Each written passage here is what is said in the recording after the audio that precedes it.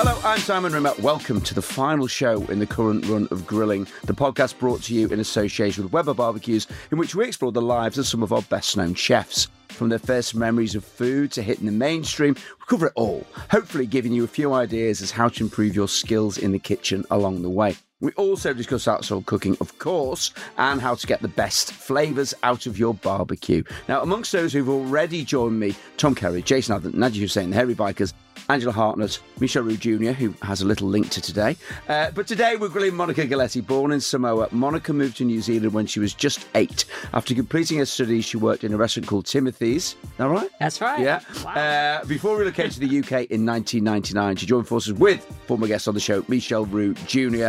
at Le Gavroche. Not a bad start to your career. Many of the people I know sort of started in Nando's or Peck Chicken for Tom Brown.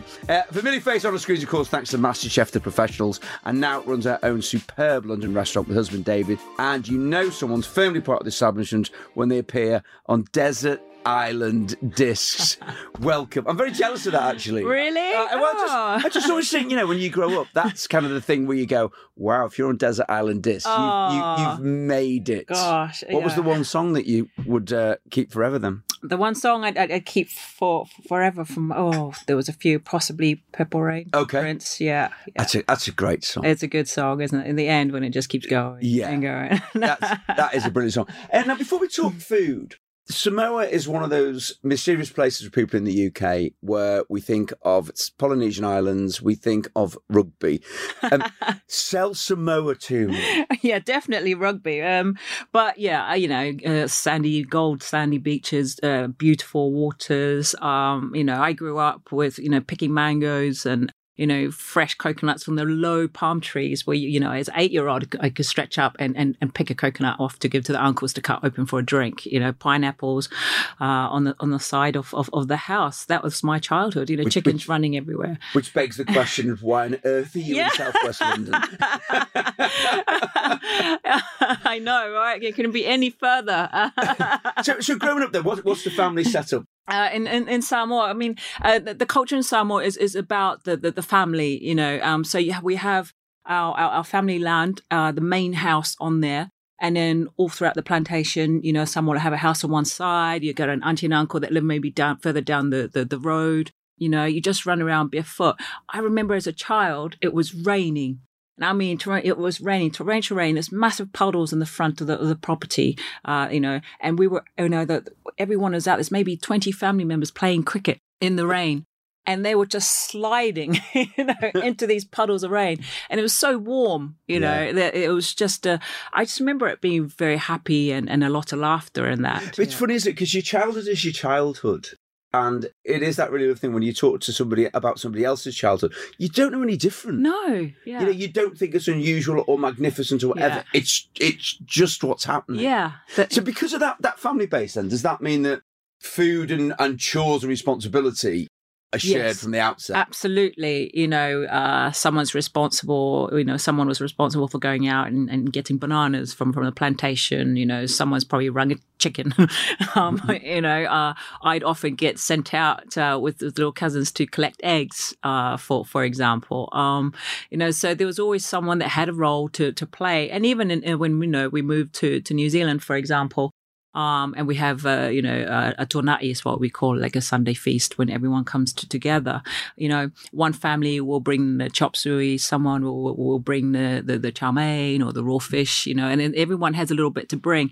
And it's been, a great way to get, the family together, but also very aware that, not everyone can bring something. So if someone is on a lower budget, and they can't really, buy something, you say, well, just buy the ice cream cones for the kids' ice cream, so they're not feeling like they're contributing to the event, and that's just how we know life there. Growing food was something my dad always did. And the fruit and veg, he always had that going. It was just so natural to pick fresh things you take for granted when all of a sudden you got to buy it. So when do you remember kind of starting cooking or working with food at home? Because my earliest memory is that whole thing, like, you know, loads of kids in the UK, it would be peeling spuds, or at Christmas time, it would be peeling sprouts and putting the kind of little cross on the bottom. So that, you know, I'm hoping yours is going to be far more glamorous than that. Say glamorous. I you know, on, like I said, on a Sunday when they do what happens is they do a massive fire, and they use volcanic rocks in this fire. And normally all the uncles and that, or the cousins, big cousins are doing it. So they make this fire, and everyone's getting ready to go to church. And then when the fire dies down, you pull the rocks off, and then they put, you know, like half a pig into it, the vegetables wrapped in banana leaves into it, you know, and everything depending on how quick or how long they take to cook, you know, and then the lighter veg and everything as it goes further out. And then that's then covered with more rocks, more banana leaves, you know, and then sacks, and it's left to steam and roast at the same time.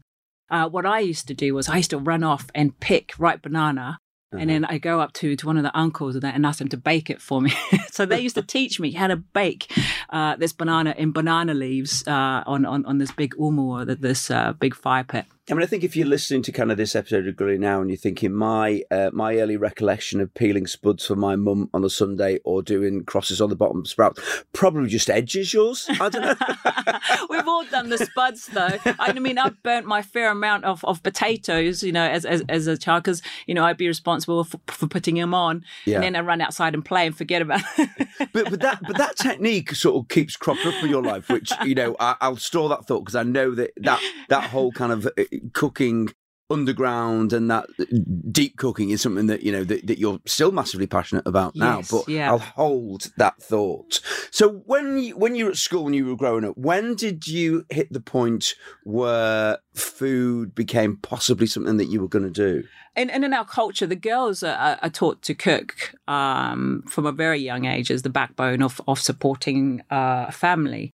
Like I always swear, you know, my brothers can cook because they'd starve otherwise. You know, they're big boys, so they're good cooks now. You know, but I remember I was sort of around 16, 17. You know, I was working in a golf club, so helping out in the kitchen and that.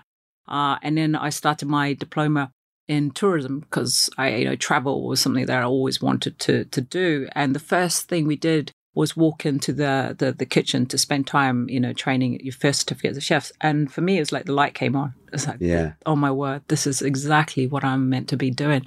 I never looked back since. It's funny, you know, I can say almost without exception, everybody that's been on Grilling, and myself included as the host of it, that's it, isn't it?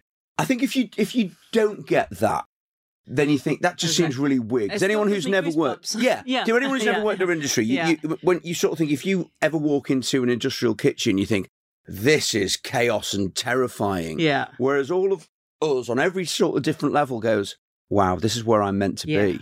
Yeah. You know, and it's whether it's about seeing the food, or it's the chaos, or it's the clatter of noise, or there's just something about it. That whole.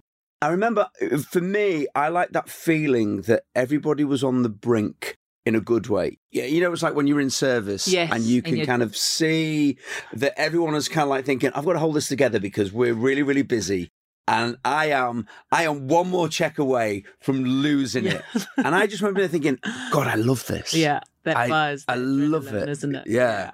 So so you walked in there and you thought, right, this is it. I honestly, I had walked in and it was like uncovering a magician in the kitchen, and there was just so many things I wanted to be able to do. How big was the kitchen that you walked into then? Oh, it was a fair size. It was a pretty decent, quite a fancy training kitchen that we had, but it was also run with a hotel back then. So they'd send the students into this. I mean, I think that's great training, isn't it? Definitely. They'd send the students into the hotel to help with events, so we were going in to do, massive dinners for 2,000 covers, and that was your part of your training, So from an early part of it, you were getting caught in the hype, and I don't know, I think it was 19, when you come across dry ice, sort of thing, and the whole room is covered in the dessert. It looks like it's floating, and it's just, even talking about it now, I think when you found your niche and where you fit in, it's the most wonderful thing you can find. And so how was it split then? So you were studying and then helping out, and then it was also part of your course. So Yeah. how much time are you actually physically getting to be in a kitchen? In the kitchen, about 4 days a week. That's amazing. Yeah, 4 days a week in the kitchen, and then you'd be doing these events. But I was also working, part time, in a golf club, and then moved into a restaurant, Timothy's, Right. when I finished my training, and then from there, then started competing in cooking competitions. So tell us about Timothy's then, because it's another of those pivotal points. So you get your diploma, you're like, your world is going to be a chef. That's kind of decided. Well, it was actually my chef tutor's restaurant. Okay. Yeah, and he was looking for a young commie. He had just a commie. Were you brilliant at college? You don't need to kind of put yourself down. You don't sit there and go, no, I was all right. Because were you one of the kind of like high flying students, do you think? I know I enjoyed it. Yeah. For me, I thoroughly enjoyed it. I think it was the first time ever everything else came second. Right. All of a sudden, it was all I wanted to do. It didn't matter. My friends and family and everyone were out. And that was fine with me. I'd be the last one there at midnight because that's when you finish work, And it was just so exciting to come out from a kitchen. So I suppose a bit we missed here, because you're now in New Zealand, aren't you? Yeah. I've actually missed that bit. So how did the move from Samoa to New Zealand happen? Mum and Dad moved because of, they wanted a better life for us. Yeah. It was tough in Samoa.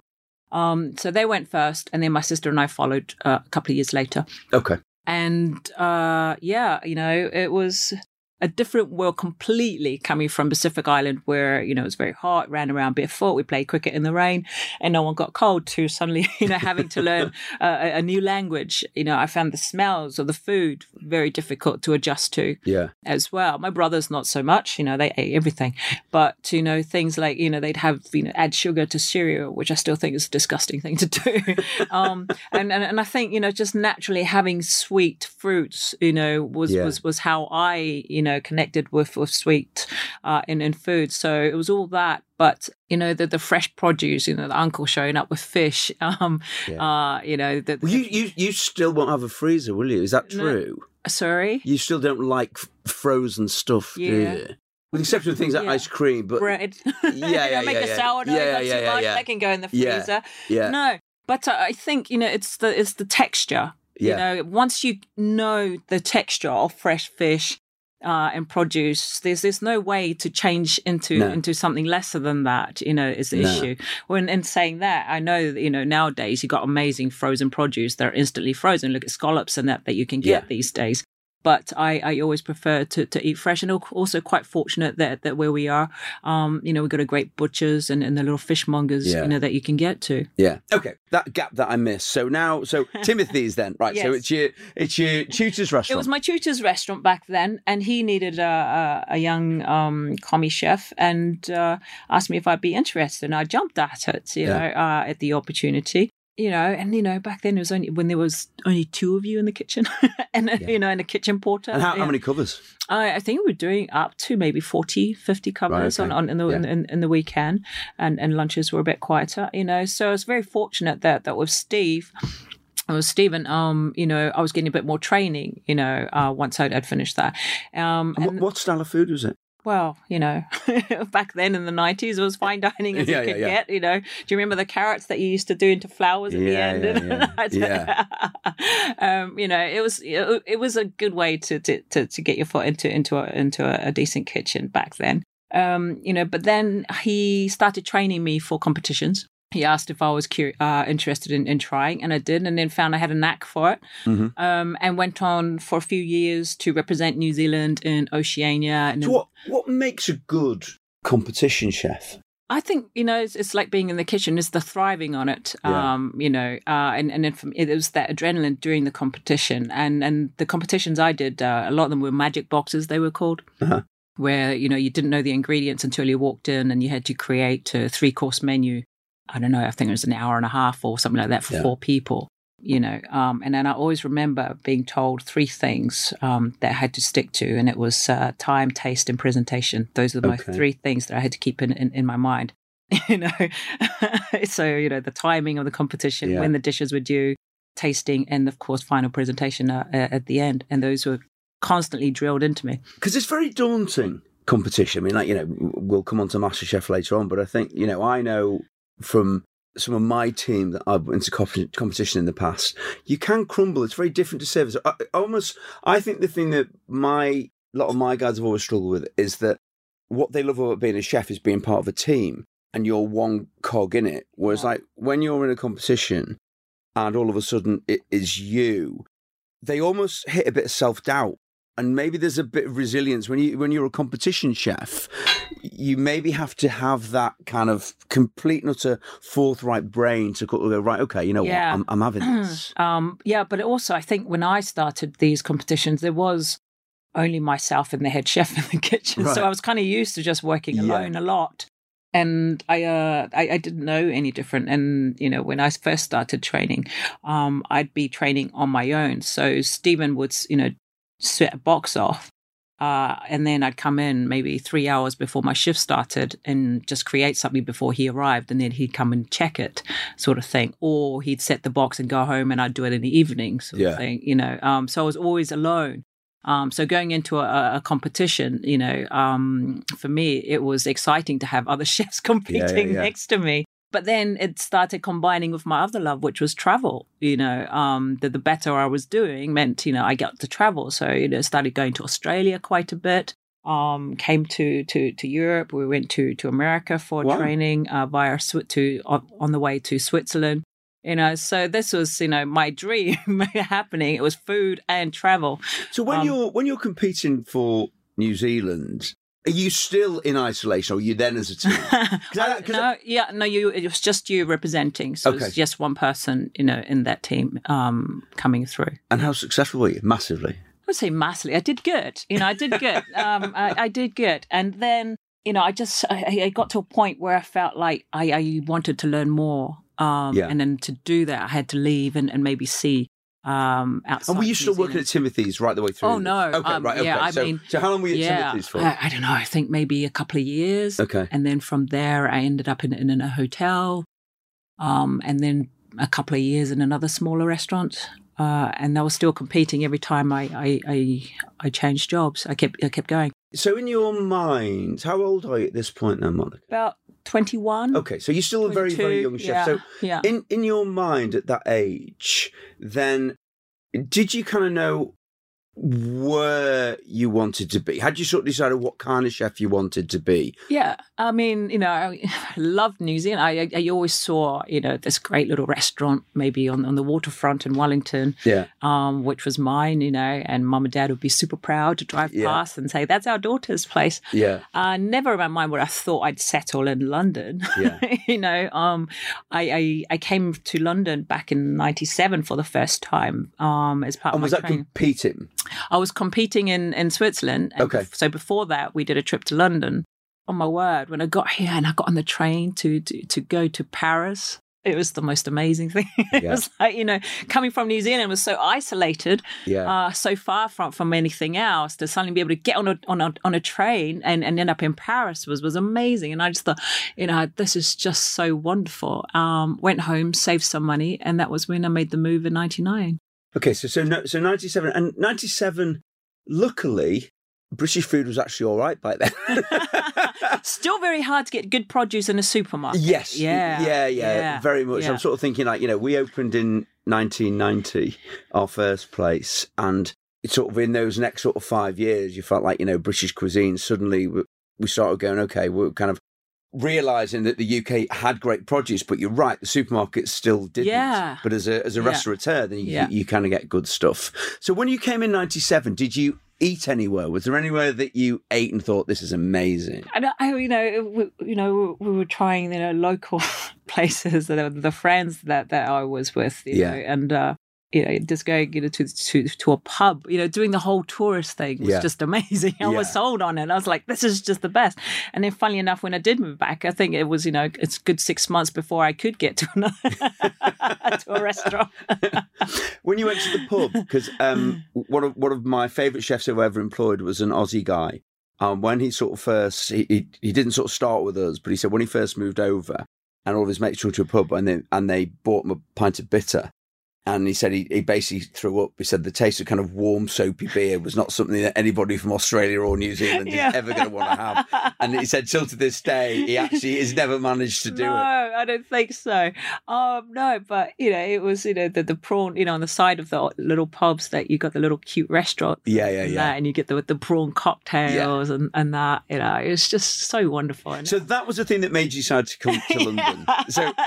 So a bad prawn cocktail in a little pub at the side. It's like, I've got to come here. This is the future of my career. Have you been to New Zealand? Yeah. It's like 4:30 on a Sunday. They start packing the tables away while you sit. Yeah.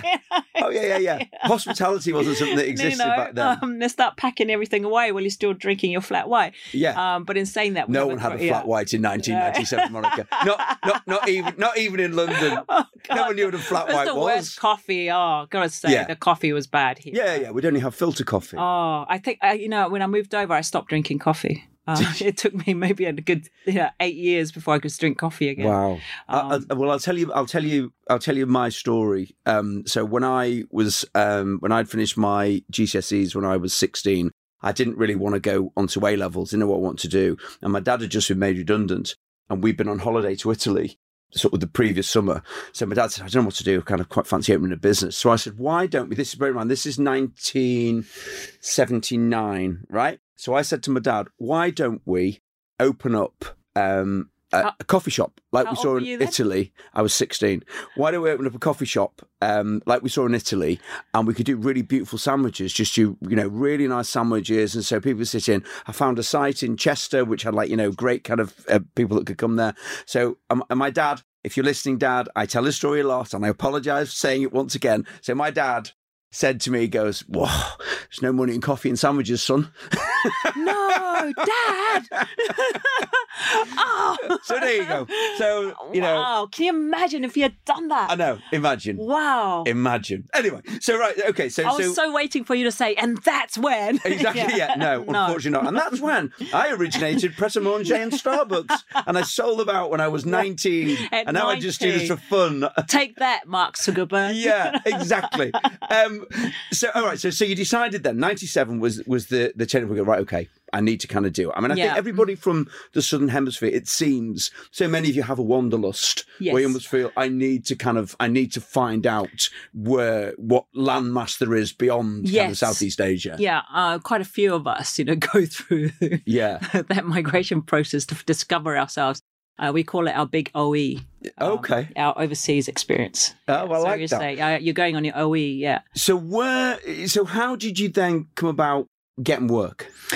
So I left and I was traveling through the Channel Islands, and I was going to do something like 7 weeks through France and then end up working in Holland. So I knew that was going to take maybe 8-9 months in total, and I wanted to have something set up by the time I got back to London. Yeah. I'm a bit of a planner that way. So I wanted to be sure once all of that was done, when I came to London, I had a job ready to go. So I sent CVs off to everyone, to Raymond, to Waterside, and Michelle was the first to reply. Wow. First to reply, and I took it. It did mean sort of dropping back down to being a commie, but I didn't care at that point. I just knew how difficult it was to get into these kitchens. It's pretty brilliant to not only get a reply, but to get a job offer. Yeah. Back then. Yeah. But you imagine back then, they had, CVs coming in from all around the world. There was a queue to get in. So as soon as I had that letter, I accepted the commie job straight away. And what was the first day like? Horrible. Go on, paint the picture. So we've gone. This is great. We've gone in kind of 25 minutes. We've gone from running around playing cricket in puddles to now walking into the Gavroche kitchen saying it's horrible. Oh no! I mean, I remember sort of walking in there. I've always worked in hot kitchens and a bit in the pastry, but I got sent straight into pastry. I guess we'll get the girls out of the way. I don't know, but I got sent straight into pastry. And I remember sort of finishing up after lunch service. We were cleaning, it was about 4:30 and just finishing. And I said to the chef, okay, was there anything else to be done? She goes, no, you get to go on a break. And I was like, what do you mean I get to go on a break? And she was like, well, you'll be back in an hour for dinner service. I was like, what? Wow. I was Wow. like, welcome to the real world, you know? It was like, Wow. And were you the only female in the kitchen? No, I think there was possibly two of us at the time. Yeah. With Rachel Humphrey, Okay. who is now executive at the Gavroche. Yeah. You know, she's one of the oldest friends I have in the industry. Because I suppose it's impossible not to kind of talk about the whole nature of kind of being a female in a high-end kitchen. You know, I mean, over the years, I sort of think of the number of chefs that I've employed, and some of the, and again, this sounds so patronising when we say it, but I've found that every single ambitious female chef I've had has always been so hard-working and so determined, almost through necessity rather than anything else. Yeah. Yeah. Do you think that whole thing about everyone saying, you know, you need to work twice as hard to prove yourself was true, certainly back then? I mean, back then it was, you know, it was tough, you know, and then the work, but everyone's different. So, I mean, you know, whereas I wanted to be as good, if not better, than the guy cooking next to me, you know. So, and I was also, you know, a bit of a tomboy growing up as well. I had two older brothers who used to kick me about. You know, so I could take it, I guess, you know, better than others could. But I just thrived on it. You know, it was hard work, you know, lifting. But was it hard? I think the thing is, I mean, you know, I know Michelle quite well, never ever worked for him, can't imagine what his kitchens were like. But you hear so many stories of kitchens being incredibly sexist. Angela Hartnett tells a great story about Gordon would always be, he'd send her home early and he wouldn't get her to kind of like pick things up because he said, no, don't go, Angela. And she'd go, what the are you doing? I'm going to have a word for Michelle. He never sent me home early. Yeah. What the hell? And she said how insulting she found it. And whilst it was passive sexism, but nonetheless it was sexism. Yeah. You know, but clearly that didn't happen with you. No, I mean, you had to carry them 20-kilo bags of sugar. Yeah. You know, from the cereal.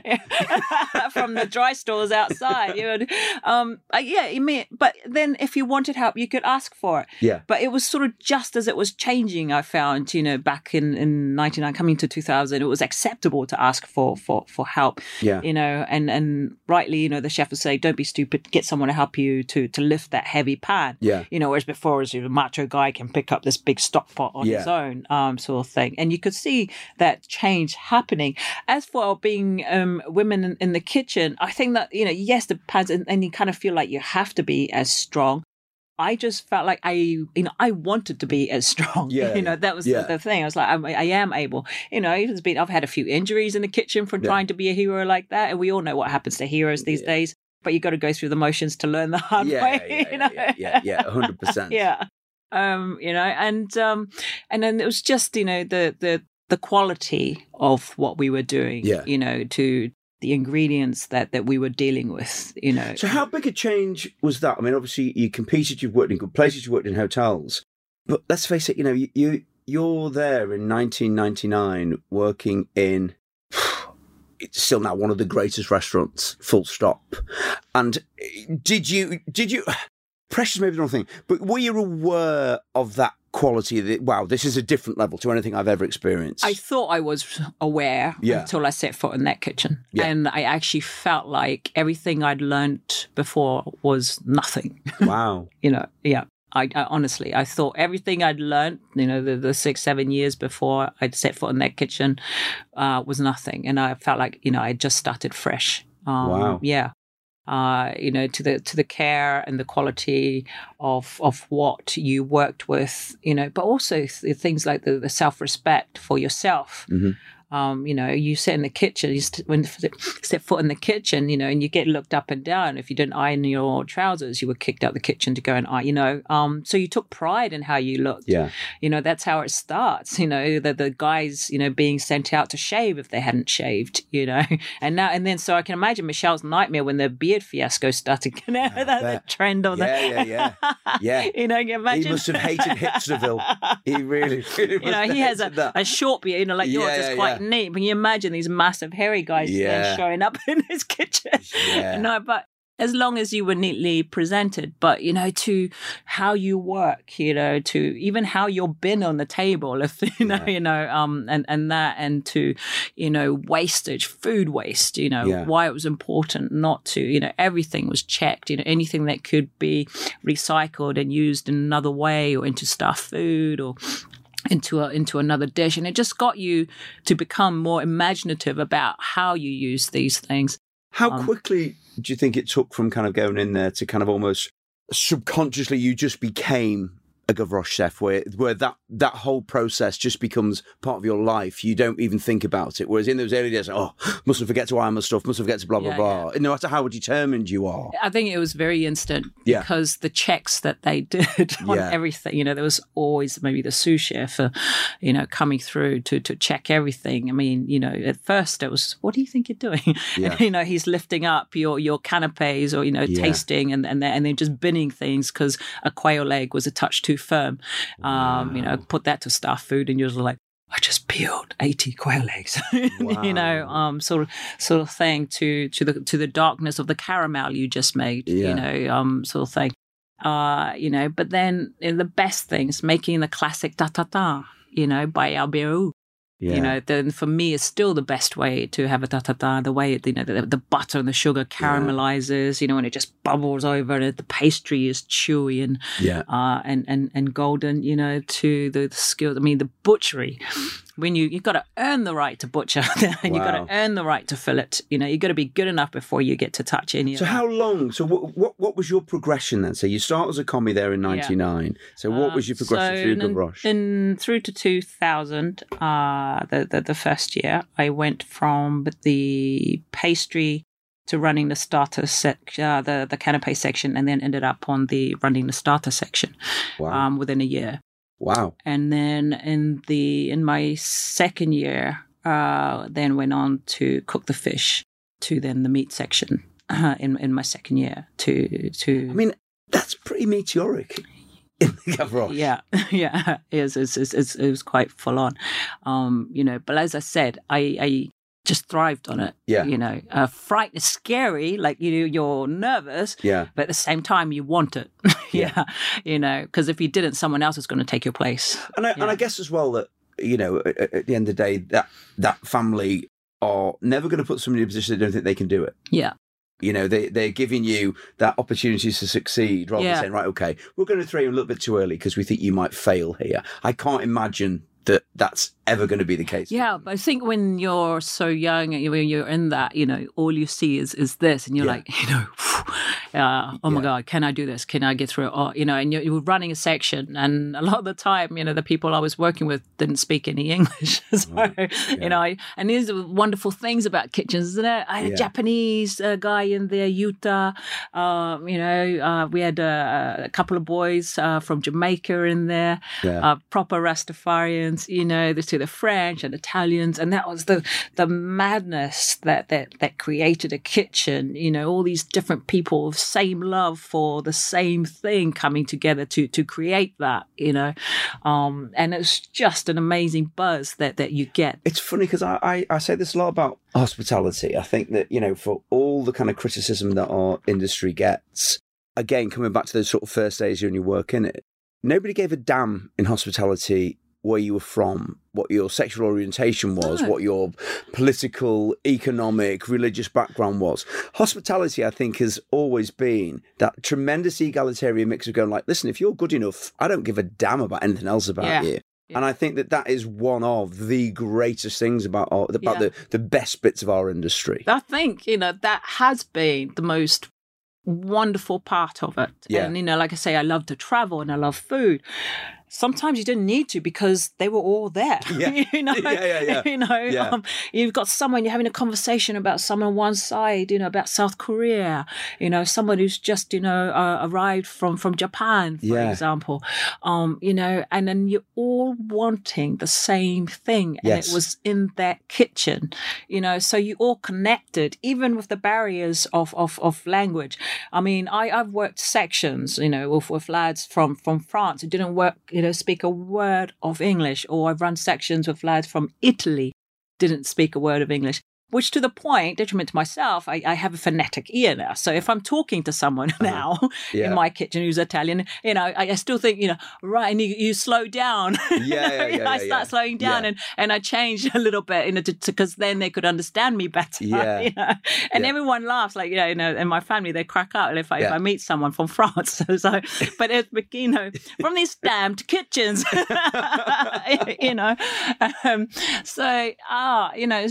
there's such a wonderful love in a kitchen that I don't think gets talked about enough. They always like to shine a light about the negative things, about how was it tough being a woman in there? Was it hard? Did you experience racism? So what are you talking about? When you love creating as a chef, food brings the world together. There's the language right there.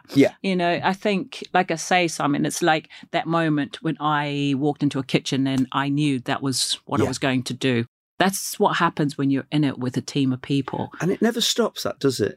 No. I was saying to you before we started doing this show, my first restaurant, Greens, was 31 the other week. And still to this day, when I walk into that kitchen, if I walk into the kitchen just after the veg one has been, we're a veggie restaurant, watching my team absolutely destroy the box of stuff like a swarm of bees because they're waiting for exciting produce to come in and then go to their sections. Even now, talking about it, it sends a shiver down my spine because it's the greatest thing. It really is. I mean, I still walk in there and I say, who needs a hand? And I've always get the freaking artichokes come my way. It's like, no one likes that job. They're always the last things that get prepped in the corner of the kitchen. And I swear my lot look at the rota and say, all right, chef is in today, we'll just get artichokes and stick it in the corner. We're just going to see them when she walks in. And it doesn't bother me, and honestly, I quite enjoy it. Because, oh my God, that's nothing, 20 artichokes in my kitchen is nothing to the 8 boxes Michelle used to get me on a Monday or Wednesday morning, and you had to get them done by 11, sort of thing. So it's a joy. So Gavroche then, so you're up to meet, you've done 2 years, you've had this meteoric kind of rise. What happens next? I went from that to, I think in my 3rd year, I got sous chef there, but then on there, you start learning the proper butchery. Michelle sent me away to do some training abroad. So I did, I think it was a month, 4 weeks, in the Patisserie Millet in Paris. Wow. It's where Michel Rouge Senior trained. Wow. It's just fantastic training to go and actually witness a master patissier in Paris. Just amazing. And then I did 4 weeks in south of France with Alain Lorca. It was just amazing, the training. But that's what they invest in you when you invest in them.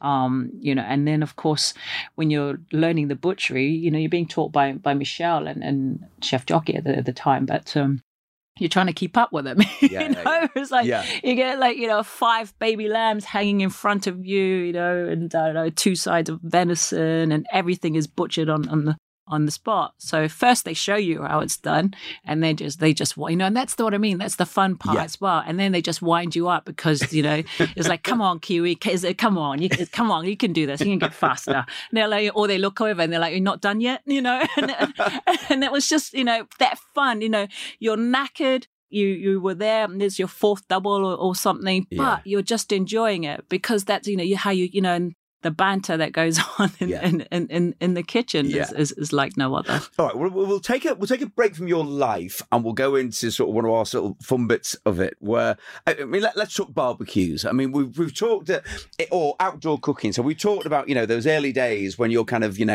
when you're cooking huge kind of bits of animal underground. So the outside kind of cooking thing. Do you barbecue? Of course I barbecue. I come from New Zealand, It's like, I think I've got 3 in the house. Yeah. Do you have a favourite time of year? Because I have this whole thing where I keep saying all the time that I like outdoor cooking in the winter. Oh, that's nice. Yeah. I think there's just something nice about kind of, the air's a little bit more moist and there feels something, I don't know, maybe it's a primal thing where you go, I have cooked, I have made something outside I shall bring in the cave for my family. While they're sort of staying in the warm. I do hate the cold, but what has been great is, the hubby has learned how to use the outside grill and everything over the years. So I've got somewhere like a commie I can send out into the cold. And if I'm out there, it's probably because, we've got a fire pit going and my daughter and I want to have marshmallows out in the cold. Yeah. That's always nice to do. Yeah. Well, we do a little barbecue Q&A where we ask everyone the same question. So do you have a favourite outdoor cooking barbecue in memory? A favourite outdoor cooking? Yes. It would be with my dad, my family, Christmas, obviously.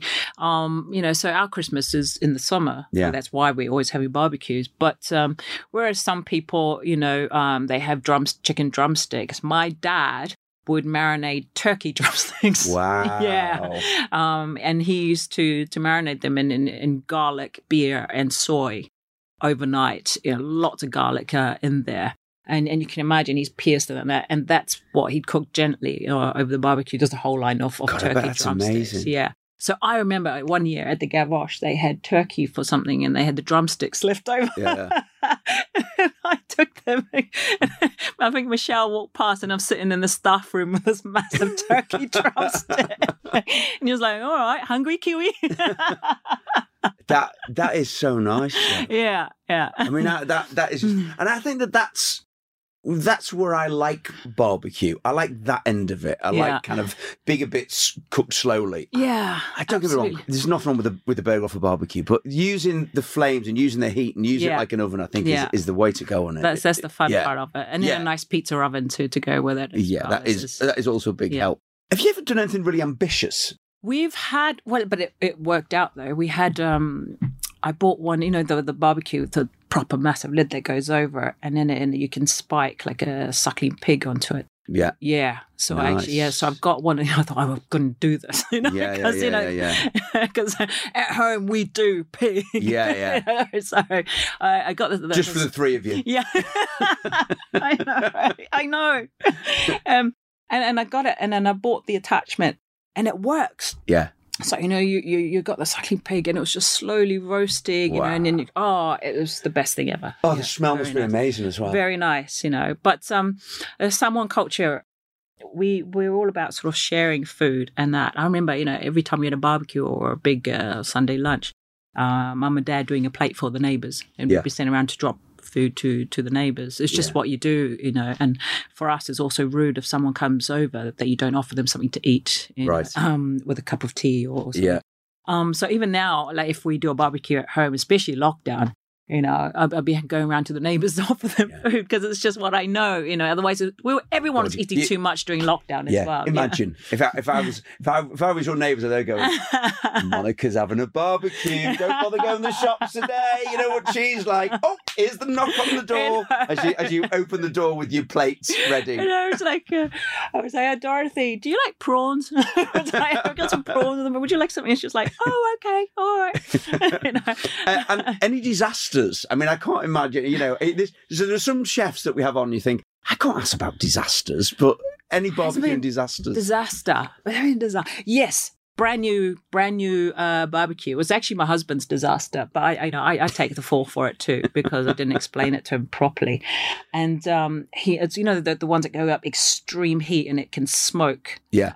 So I was telling him about it and left him to it, but he closed it. Yeah. And it actually set on fire. The whole thing set on fire on it. So that was quite frightening. Wow. Yeah. That is quite a nice one. And if you were going to give somebody who's not great at barbecuing a tip that sort of says, right, if you're going to barbecue, don't ever forget X. I would say to make sure that it's clean. Yeah. And then just taking, for me, like a cloth or something, dip that in oil and brush it over. Wipe the barbecue down with it, as opposed to squirting oil.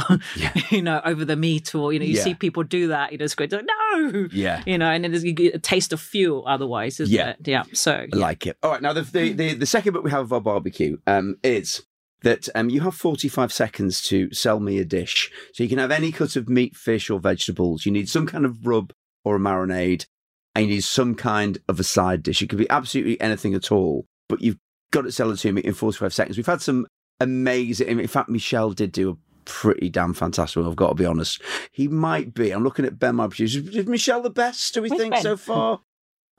No, he's saying no. I think it was one of the best. I mean, Gok Wan's actually was like some kind of like hardcore kind of chat line when he did his, because he's properly sold it to me in a kind of very saucy way.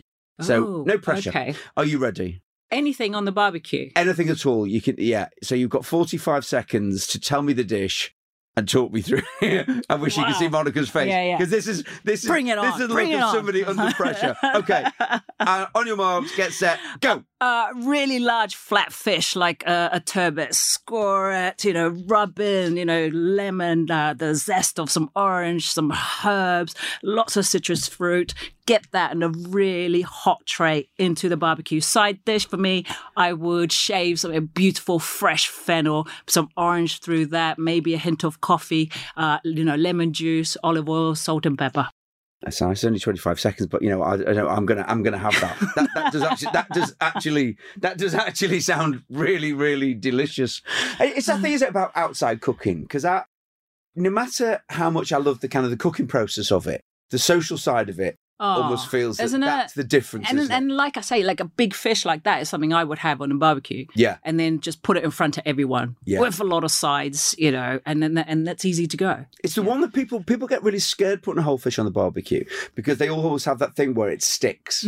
That's the thing that everybody gets a little bit paranoid about. What's your tip for stopping that then? And for me, honestly, like a rag, cloth, dipped in oil, and really rub that onto the barbecue so that it's not going to stick, and even a little bit more onto the fish. Yeah. And fish, it's going to cook very quickly. You shouldn't be leaving it on there until it's. And I love the smell. The smell of kind of fish cooking on flames is just.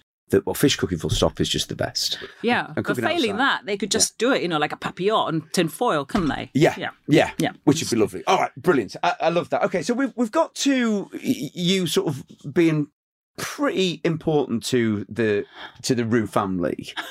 So when and why did you decide it was time to go on your own? Because you basically you were with them right the way through until you opened Mere.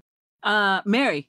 Mary. No, it's my mom's name. Yeah. I'd been and I'd left a couple of times, a bit like your chefs who'd gone away, and also after we went to Mauritius to open Gavroche there back in 2004. How was that? Did that feel a bit like?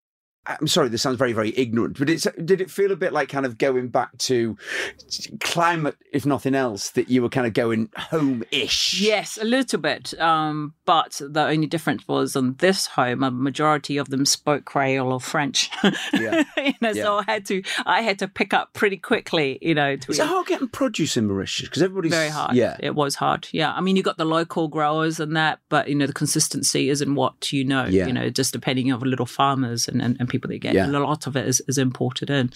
So we did that for a year. But when we came back, we got pregnant and we had our daughter. So, I took a bit of time. Was that planned?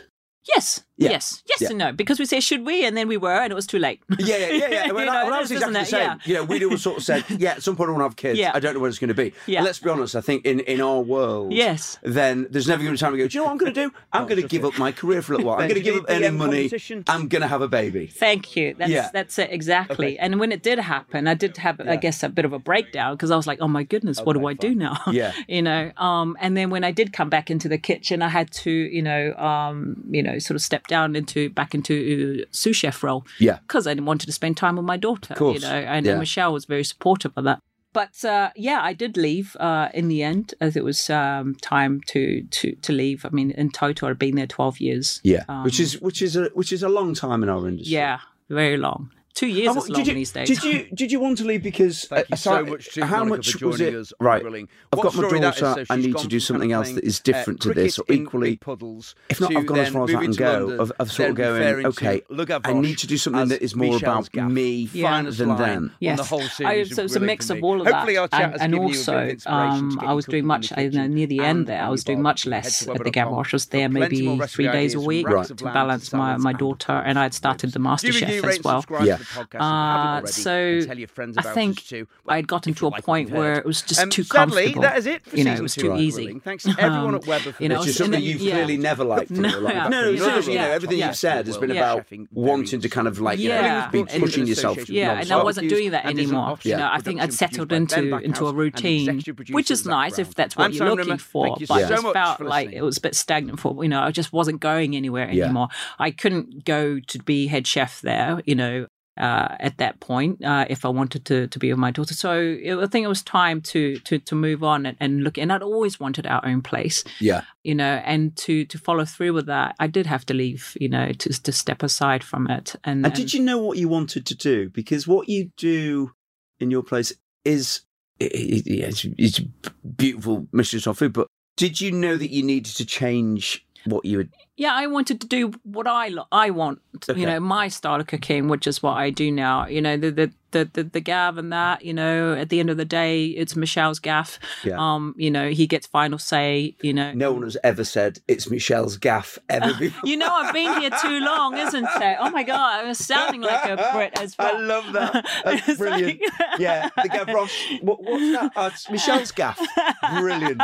That is the best line of the day. Look, he's like an older brother to me. That's what we're like. That's the thing. But so the decision was made to leave. So how difficult was it then to actually secure a place, find backing? Yeah, et cetera, et cetera? I mean, I was already approached by some people about doing something together, and I think these things just happen when they're meant to, and it just happened that when that conversation started, I was already thinking about, maybe it's time for me to step out.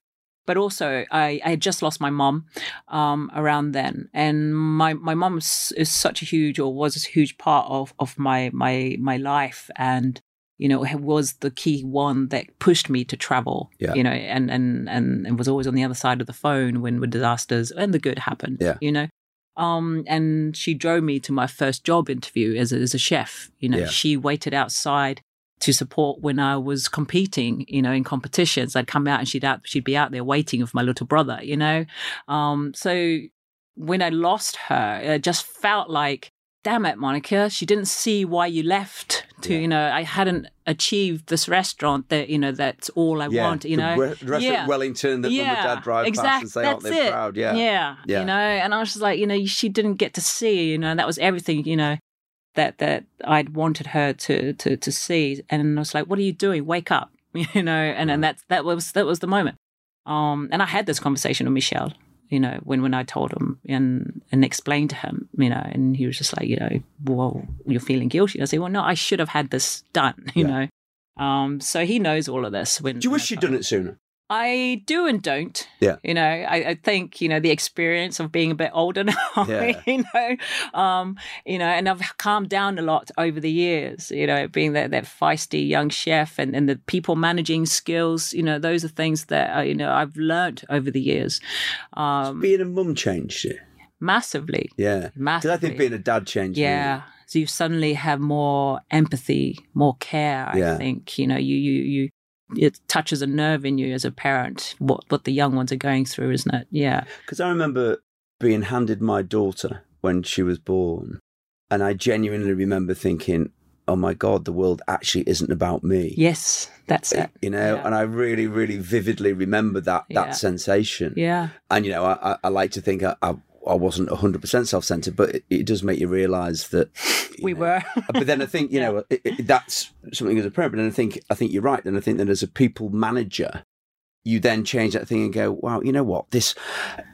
Everybody can't be me. Yeah. And everybody can't have that same passion that I do. But what I want to do is give them the opportunity to do that. And I think that's important. Yeah. So when you opened, were all of those things sort of part of the ethos that you wanted to create as well? Yes, but the people management I found really took place within the first year, isn't it? Because when it's my first thing, you're so into making it so perfect, and it's your vision, and you're more frustrated when people don't understand it.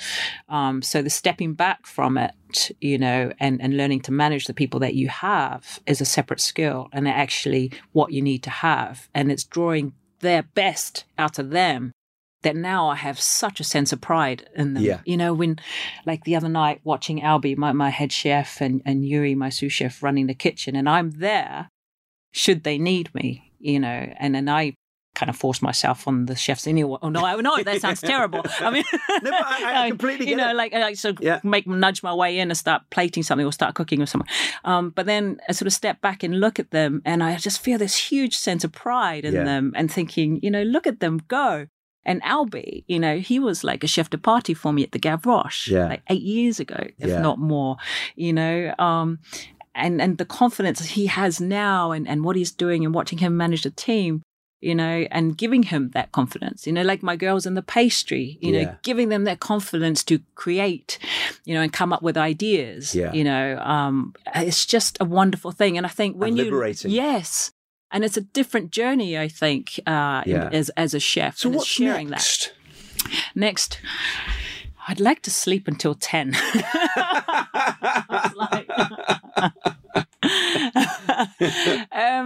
It's tough times at the moment, isn't it?